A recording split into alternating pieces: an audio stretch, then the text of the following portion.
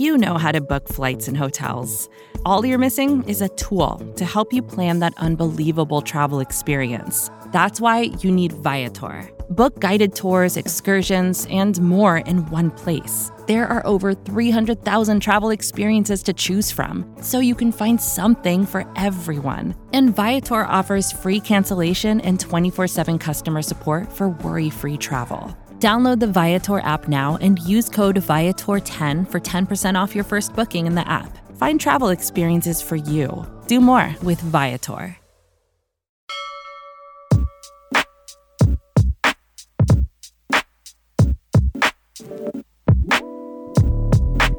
All right, Sixers fans, welcome to a new episode of Sixers in 6. Giving you a quick recap of what happened when Philly hosted Detroit. Second time in a row, the Sixers were playing a lowly Pistons squad, and it went pretty much the same way the first one did, except for this game, Joel Embiid and PJ Tucker were back into the lineup. Before I jump into things, don't forget, subscribe to the Liberty Ballers Podcast Network. You can catch us on Apple Podcasts, Spotify, you name it, we are there. And, of course, check us out online as well at libertyballers.com. So for this one, some welcome injury news. Joel Embiid, PJ Tucker back in the lineup. The Sixers were able to win a couple of their games without Joel in the lineup. They played the Pistons on Sunday, ended up leaving Detroit with a 123-111 win. This one, a lot uglier than that from a Pistons standpoint. The Sixers pretty much all beat them pillar to post. They were up by 22 at the break, ended up scoring 42, which is a season high for the team in terms of points in a quarter, walked away with an easy 147-116 win. So that puts the Sixers at 24-15. They've now won 13 of their last 16 games. Things starting to turn around. Hopefully, Embiid is going to be able to stay in the lineup.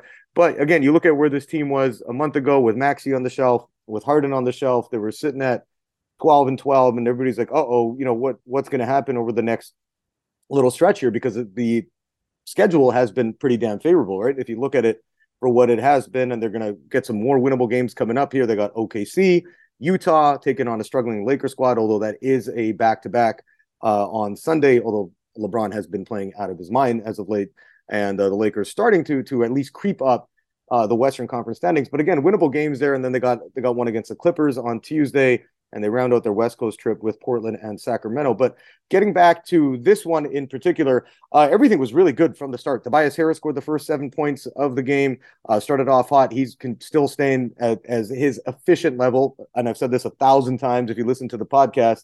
Definitely not worth $39 million, but if you're paying him 20, you would love what you're getting from Toby.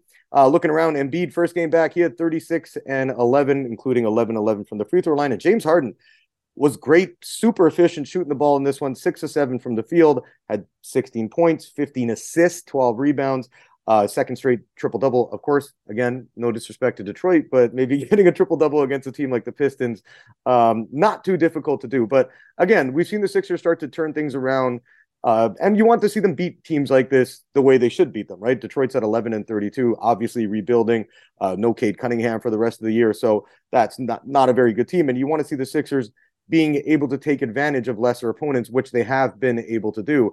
They obviously had that loss to Washington a couple of weeks back on the 27th. That was kind of disappointing.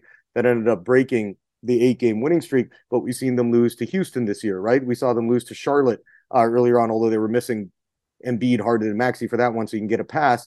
But we've seen them lose to the Spurs really early in the season. So to teams that you wanted to see them beat, obviously been able to do that throughout most of this stretch here, but getting lots of good contribution from guys from the bench. Shake Milton, ever since Maxey got hurt and came back in, he has been very, very good for this squad, right? And that was a worry, is who's going to be able to create, who's going to be another point guard coming off the bench when you don't have Maxey or you don't have Harden on the floor. And he's been pretty damn good in that role. He had 11.7 assists in this one, again, albeit in a blowout. And looking around, Montrezl Harrell, right, coming off that 20-point performance last time against Detroit, he had 8 points, shot 3 of 3 from the field in this one.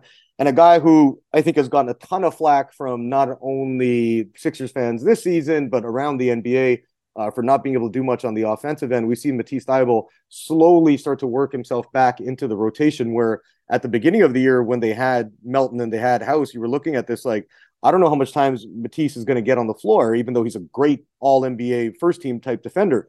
But seeing him back out there, getting some minutes, knowing that the coaching staff is starting to give him some more trust, especially on the offensive end. Again, nobody's expecting Matisse to score 15 a game or 10 a game, but just hit some damn open shots, and he's been able to do that. So that's why he's been able to stay on the floor. So again, liking where the Sixers are at overall. They've been playing a lot better as of late. Again, nobody cares what this team is going to be doing in early January, but come time for March, April, they better be up and they better be with it, and they better be at least making the conference finals. Otherwise, this season, I mean, championship is the goal, but to get to a conference finals and lose a tough series to a Boston, a Milwaukee, a Brooklyn, you're going to feel like, hey, at least they're making strides. But anything short of that, they can win 65 games and you're still going to be disappointed with it. Going to take a short break here. We'll be back afterwards. Going to give you a little bit of update on the standings, looking around the league a little bit as well. We'll do that coming up in about a minute.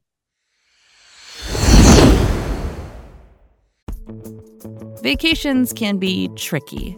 You already know how to book flights and hotels, but now the only thing you're missing is, the actual travel experience. Because is it really a vacation if you're just sitting around like you would at home? You need a tool to get the most out of your time away.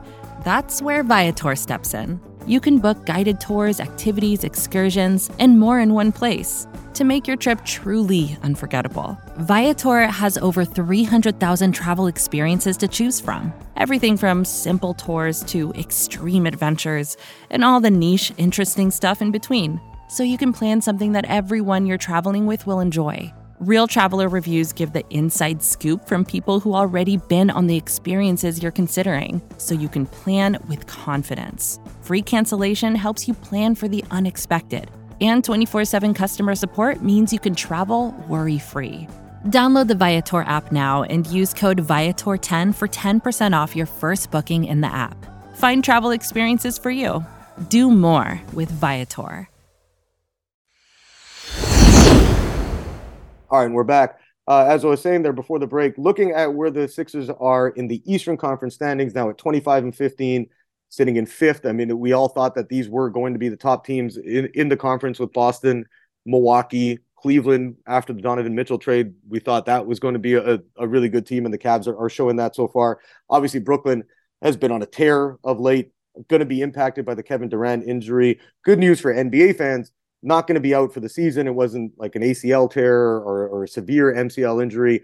Should be able to get back on the court in a few weeks or maybe a month around there. That's what they're thinking, 4 to 6 weeks. So, again, good for the NBA, considering that KD was playing at an MVP level, and you want these teams to be playing at their best. And looking at where the Sixers are relative to that, 3.5 games behind the Celtics for the top spot, 2 behind Brooklyn for at least the second seed in the conference, and you got Milwaukee just a game up after the Bucks started off really hot. So again, the Sixers starting to get a little bit of separation from themselves and the play-in line, which is at number 7. They got a 3.5 game lead on the Knicks. So liking where they're sitting right now at this point of the season.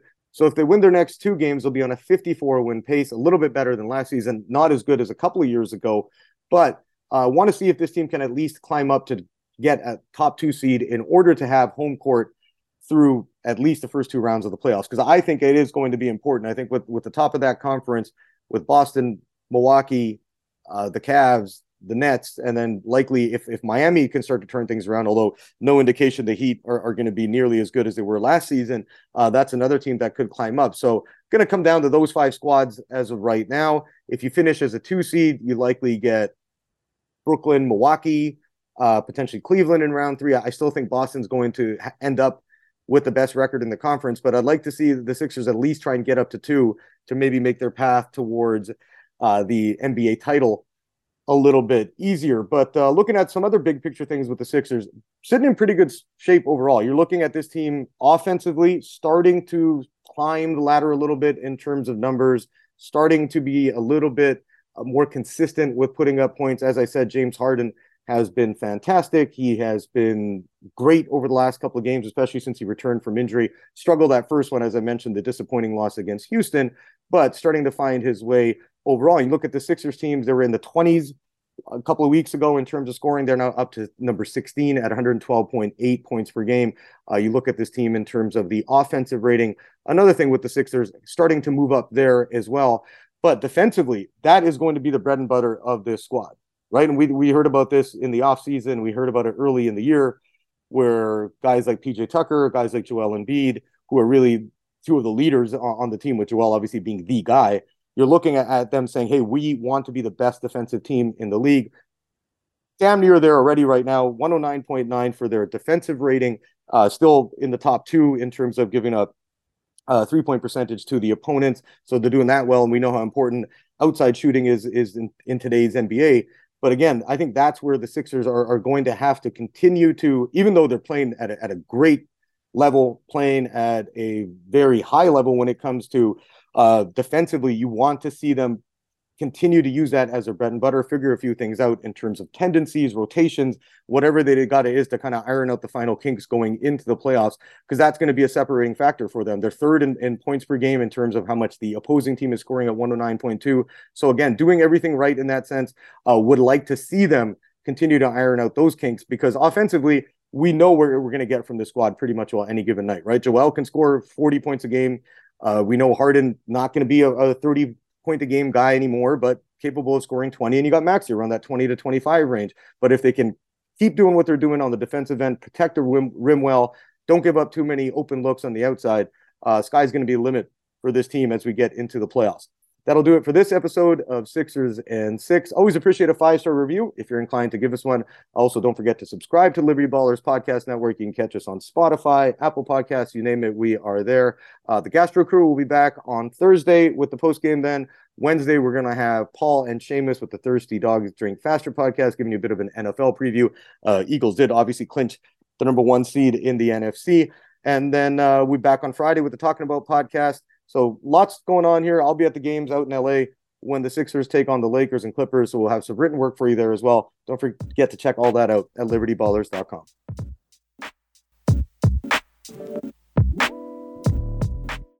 Support for this show comes from Fundrise. Buy low, sell high. It's easy to say, hard to do.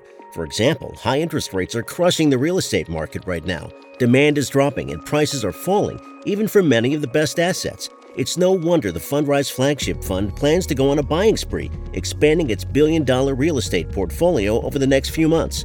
You can add the Fundrise Flagship Fund to your portfolio in just minutes, and with as little as $10 by visiting fundrise.com/Fox. Carefully consider the investment objectives, risks, charges, and expenses of the Fundrise Flagship Fund before investing.